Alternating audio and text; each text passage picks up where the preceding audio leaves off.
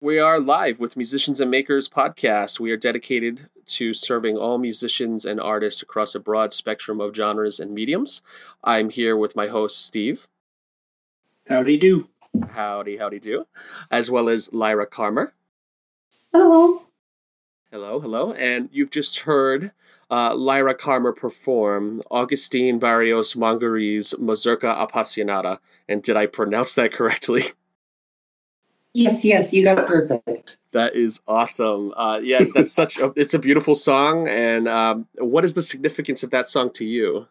It's probably one of the oldest classical in my repertoire. It was songs of musical lushness as I was coming from playing heavy metal and black metal, where it's very dark and just heavy. This was lush and light and airy, and there's just so much to it. It's got my favorite pieces still today. Yeah, and I'll tell you, you actually just hit on one of the things I was hoping we'd talk about. You have like a background in heavy metal, and that's super cool. What are some of your favorite artists in that spectrum? Okay, so for black metal, it would have to be Burzum. I really like my first wave black metal. And then death metal, Lamb of God, but there's also this technical band called Wretched, and their guitarists are just phenomenal, out of this world good. And that is sort of what drew me into that side of music, is the quality of the musicianship and the guitarists is just incredible. Yeah, I saw those spider techniques on your website. And for our listeners, that's lyracarmerguitar.com. And that's all I could think of before I saw that you were into black metal. I was like, this is what this is for, you know? Oh, yeah. And yeah, some of those, like the whole idea started with electric guitar, and it was a kind of like an exercise that I used to do when I was just getting comfortable with technical death metal. And then it still works for classical too, which is really cool. Definitely. And, you have such a wonderful story, and I feel like we're not doing it any justice unless we just kind of start from the beginning. So could you tell us a little bit about yourself and where you come from? Yeah. So I'm a transgender woman from the Oregon coast. I was born in Denver, and then I moved out to Portland when I was a teenager and lived there for about 10 years. And that's where a lot of my musical interactions started. And it became my new home. And then I got married and moved out to the coast a few years ago. And it is just a lush paradise out here. It's so gorgeous.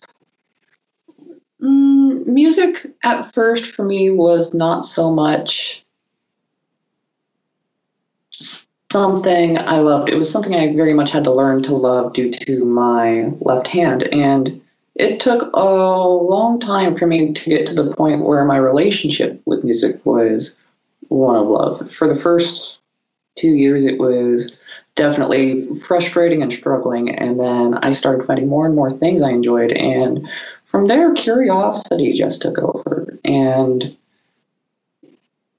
I just kept learning whatever I could, trying to improve. And took me quite a ways, I'd like to think. Even in the song we just heard, I listened to this performer, and to think that they played this piece without a disability, and I've been playing guitar for years and years, and I can tell you that you're way above me. It's incredible to see what you've done and what you've overcome, and it's beautiful, and I just love your story and where you came from, and just you've done so much that you have so many different you teach, correct? Yes. Okay, and you're also you perform. Do you do speeches as well? I don't do speeches. I've thought about it, but I've never really known how to branch out into that venue. The whole performance thing has also been somewhat equal parts talking gig and music gig. Because there's a lot of stories with these music. All of these men, even though they've been dead for up to 400 years, still have lived rich and incredible lives that you can hear in their music, but knowing them gives it much more shape and character, in my opinion. So that's one of the things that got me interested in talking, but I just still don't know how to pursue it. Yeah, you've shared some of your favorite artists with us. I'd love for you to speak on those. And also, are those some of the artists that you're performing? So the artists that I sent you were Jeff Franz List, and what was the other one that I said? I think, Steve, you're probably better at the pronunciation. Kazuhito Yamashita. Uh-huh. Yeah. And Giuseppe Verdi and Gustav Mahler. Oh, yeah. So Kazuhiro Yamashita is a really brilliant example to me, and a lot of his big thing with the guitar was trying to make the world a more beautiful place. And that is an ideal that I hold very, very dear to me. And then Giuseppe Verdi was a really, really cool guy, aside from being one of the greatest opera composers. He really had a troubled relationship with music for the start of his career. After the death of his kids, he didn't want to be a musician until eventually an opera organizer essentially forced him to write a piece of music to a libretto that he presented him. And it was Verdi's first premiere opera. And then he would go on to write some of the most incredible operatic works in music. He changed the way that opera is written and how the orchestra is seated, and just innumerable things.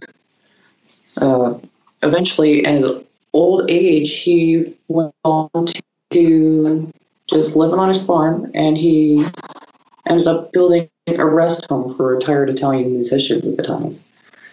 And he just used his position as a prominent composer to do a lot of good for the people around him and in his hometown.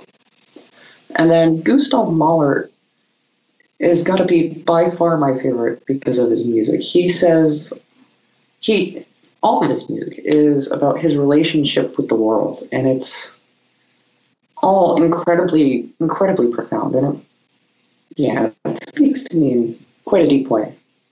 He had quite a cult following, and he was a conductor as well. Yes. He was known for being really hard on orchestras, to the point where he, at multiple points in his career, feared mutiny if he wasn't a complete and total hard ass with them. Yeah, as I was listening to Yamashita, I couldn't help but think of, and I'm not sure if you're familiar, Takeshi Terauchi. I don't think so. So it's a little more progressive. Takeshi Terauchi is a Japanese rock guitarist. He's phenomenal at what he does, and he actually he won an award for one of his songs, the Japan Record Award. It was an arrangement award in, I believe, 1967. And I just, although the style is different, the Japanese style is there, and I just I couldn't help but want to share with you Takeshi Terauchi, and just definitely check it out. Jot that down.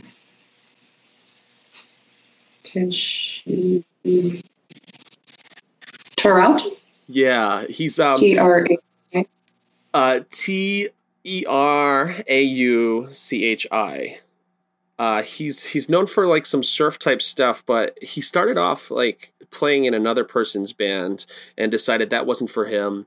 Went on his own way to create with a band by the name of I think it was like Terry and the Bunnies, or maybe he started with Terry and the Blue Jeans, but did like some Beach Boys covers, which he just like completely took them in his own direction, and just every album cover is just him standing as rock and roll as possible with his guitar, like maybe in front of some waves or in front of like a beautiful flower garden, but it's always just like you just see him and you're like, this is a rock god. I love it. I love it. I'm looking forward to checking them out. Cool. So Steve had some questions about some of your other interests. Okay. Okay. So I know that you come also from a background of baking. What is one of your favorite things to bake? I'd have to say just traditional sourdough. So old starter, flour, water, yeast, salt. You're good. And it's such a beautiful and delicious thing. It's what got me started baking when I was a teenager, and then I totally turned it into a career. There's nothing wrong with that. And we have a follow-up question. Can you send us some of your sourdough bread? It won't make the trip, but it's worth the shot. Don't think so. I don't think so. Not with all that's going on. If we still have the days of one-day shipping, I could do it. Yeah, understandable. There's the floor. So I wanted to also ask, in regards to your creative process, from fully transcribing a full orchestra, how long does it take you start to finish to arrange it into a one classical guitar performance? It really depends on the work and how determined I am to do it. For instance, I have an arrangement by Mahler of his famous Adagietto, and that one was really quick because it spoke to me. I really found that music dear. I was able to get it done in about 3 weeks. But then there's another movement from the symphony. It's taken me years to work on. So it really depends on how determined I am to get through it, and how thick the music is as far as terms of content. And there's also an unfortunate part about having to just accept what the guitar can and cannot do, which is a weird thing. And currently, that's what you're doing. You're kind of editing through like a backlog of compositions and arrangements for publication on your website, correct? Yeah. I've got the Adagietto by Mahler, which is going to be one of the first ones to put out. And then I've got a movement from a Chopin sonata and a Bach concerto and a Bach violin sonata. I got a ton of stuff that I just haven't edited down and made all nice and pretty, you know? So you do the whole thing from beginning to end, the recording, the editing. Yep. Oh, that's great. And you also started the Oregon Coast Guitar Society. Could you tell me a little more about that? I know you're kind of on pause with COVID.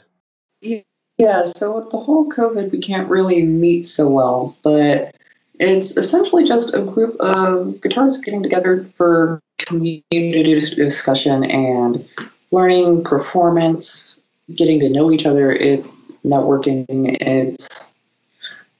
It was an incredible resource when it was going on. That sounds great. I really hope to see more of that soon. How many members were you? Was it kind of like just informal, or was it like a sign-up type? It was really informal.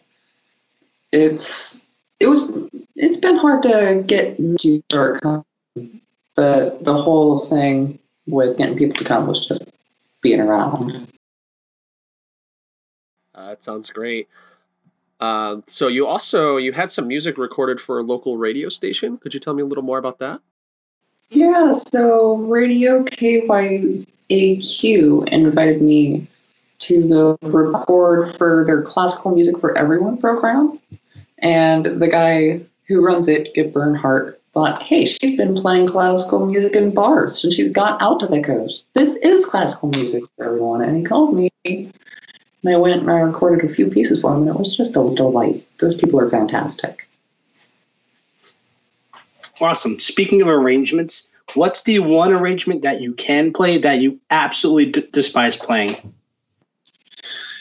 It would have to be a mazurka by Chopin. It's opus number 17, no, number 4, and it's just got really intense high fret stuff mixed with really tightly timed artificial harmonic stuff, and it makes it really devilishly difficult.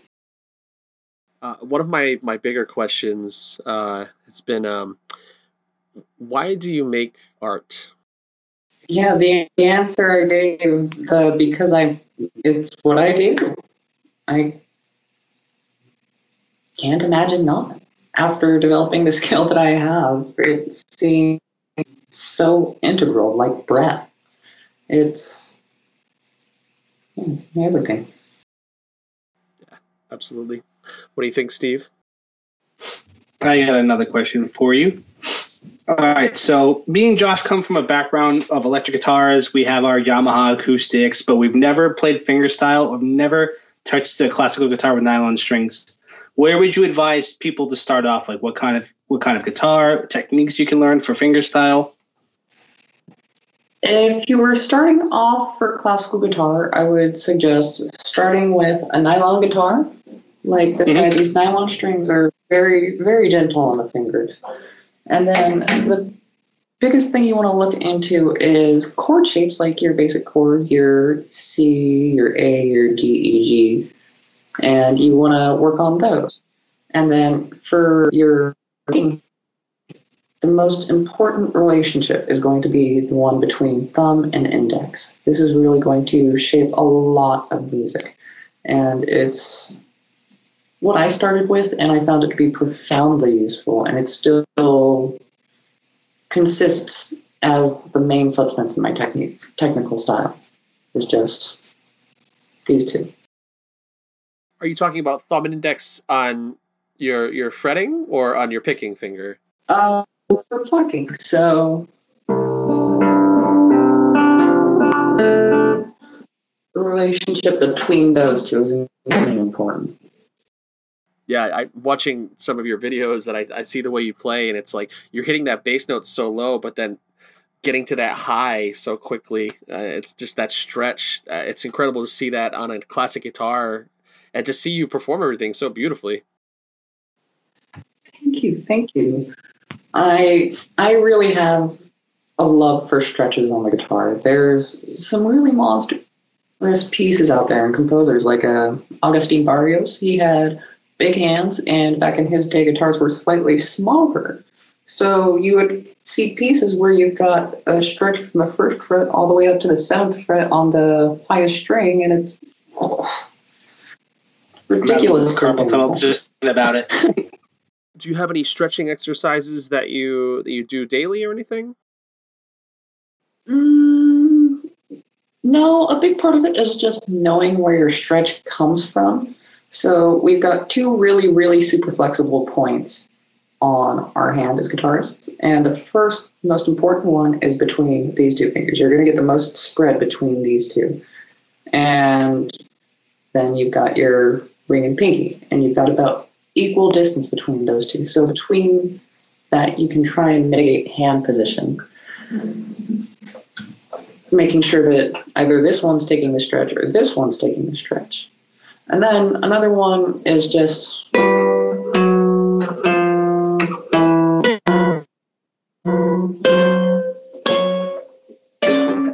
where you're just moving out, moving in with the fingers that you want to stretch from. And Steve, do you have any more questions you'd like to include? Okay. What is the one dish that you absolutely hate baking? I know we went over your favorite and your best recipe, but what's the one thing you absolutely hate making? Croissants. They are very, very finicky. You've got to start with a dough that you want to undermix, and then you have to get it flat and let it proof in a cold box, and then you have to roll out butter so that it's very flat and thin, and then you repeatedly fold the butter into the dough. And it gets to the point where if you mishandle the dough or it's a little too wet or you don't have enough flour, it's going to tear and you're going to have a huge buttery mess on your hands. And it's just very frustrating, especially in the summer. Especially in the summer. Yeah, I've worked at a couple restaurants where like we make cinnamon buns and someone forgets the dough and you just go back like an hour later and you just have this like poof. I can imagine like working with the croissant. I can imagine that's not fun. No, it's quite horrific. I know that you said you're teaching lessons. Is there any way that you can teach people online or any interest in reaching out and giving lessons in that regard? Yes, absolutely. I've been teaching online for the past couple months since it started, and I have Skype, and I could probably figure out Discord or Zoom too. And if anyone's interested in it, they just need to send me a message through my website. We've got really affordable sliding scale rates, and my main interest is just to get people playing guitar. It's so important. Yeah, it's not the only instrument you play, am I correct?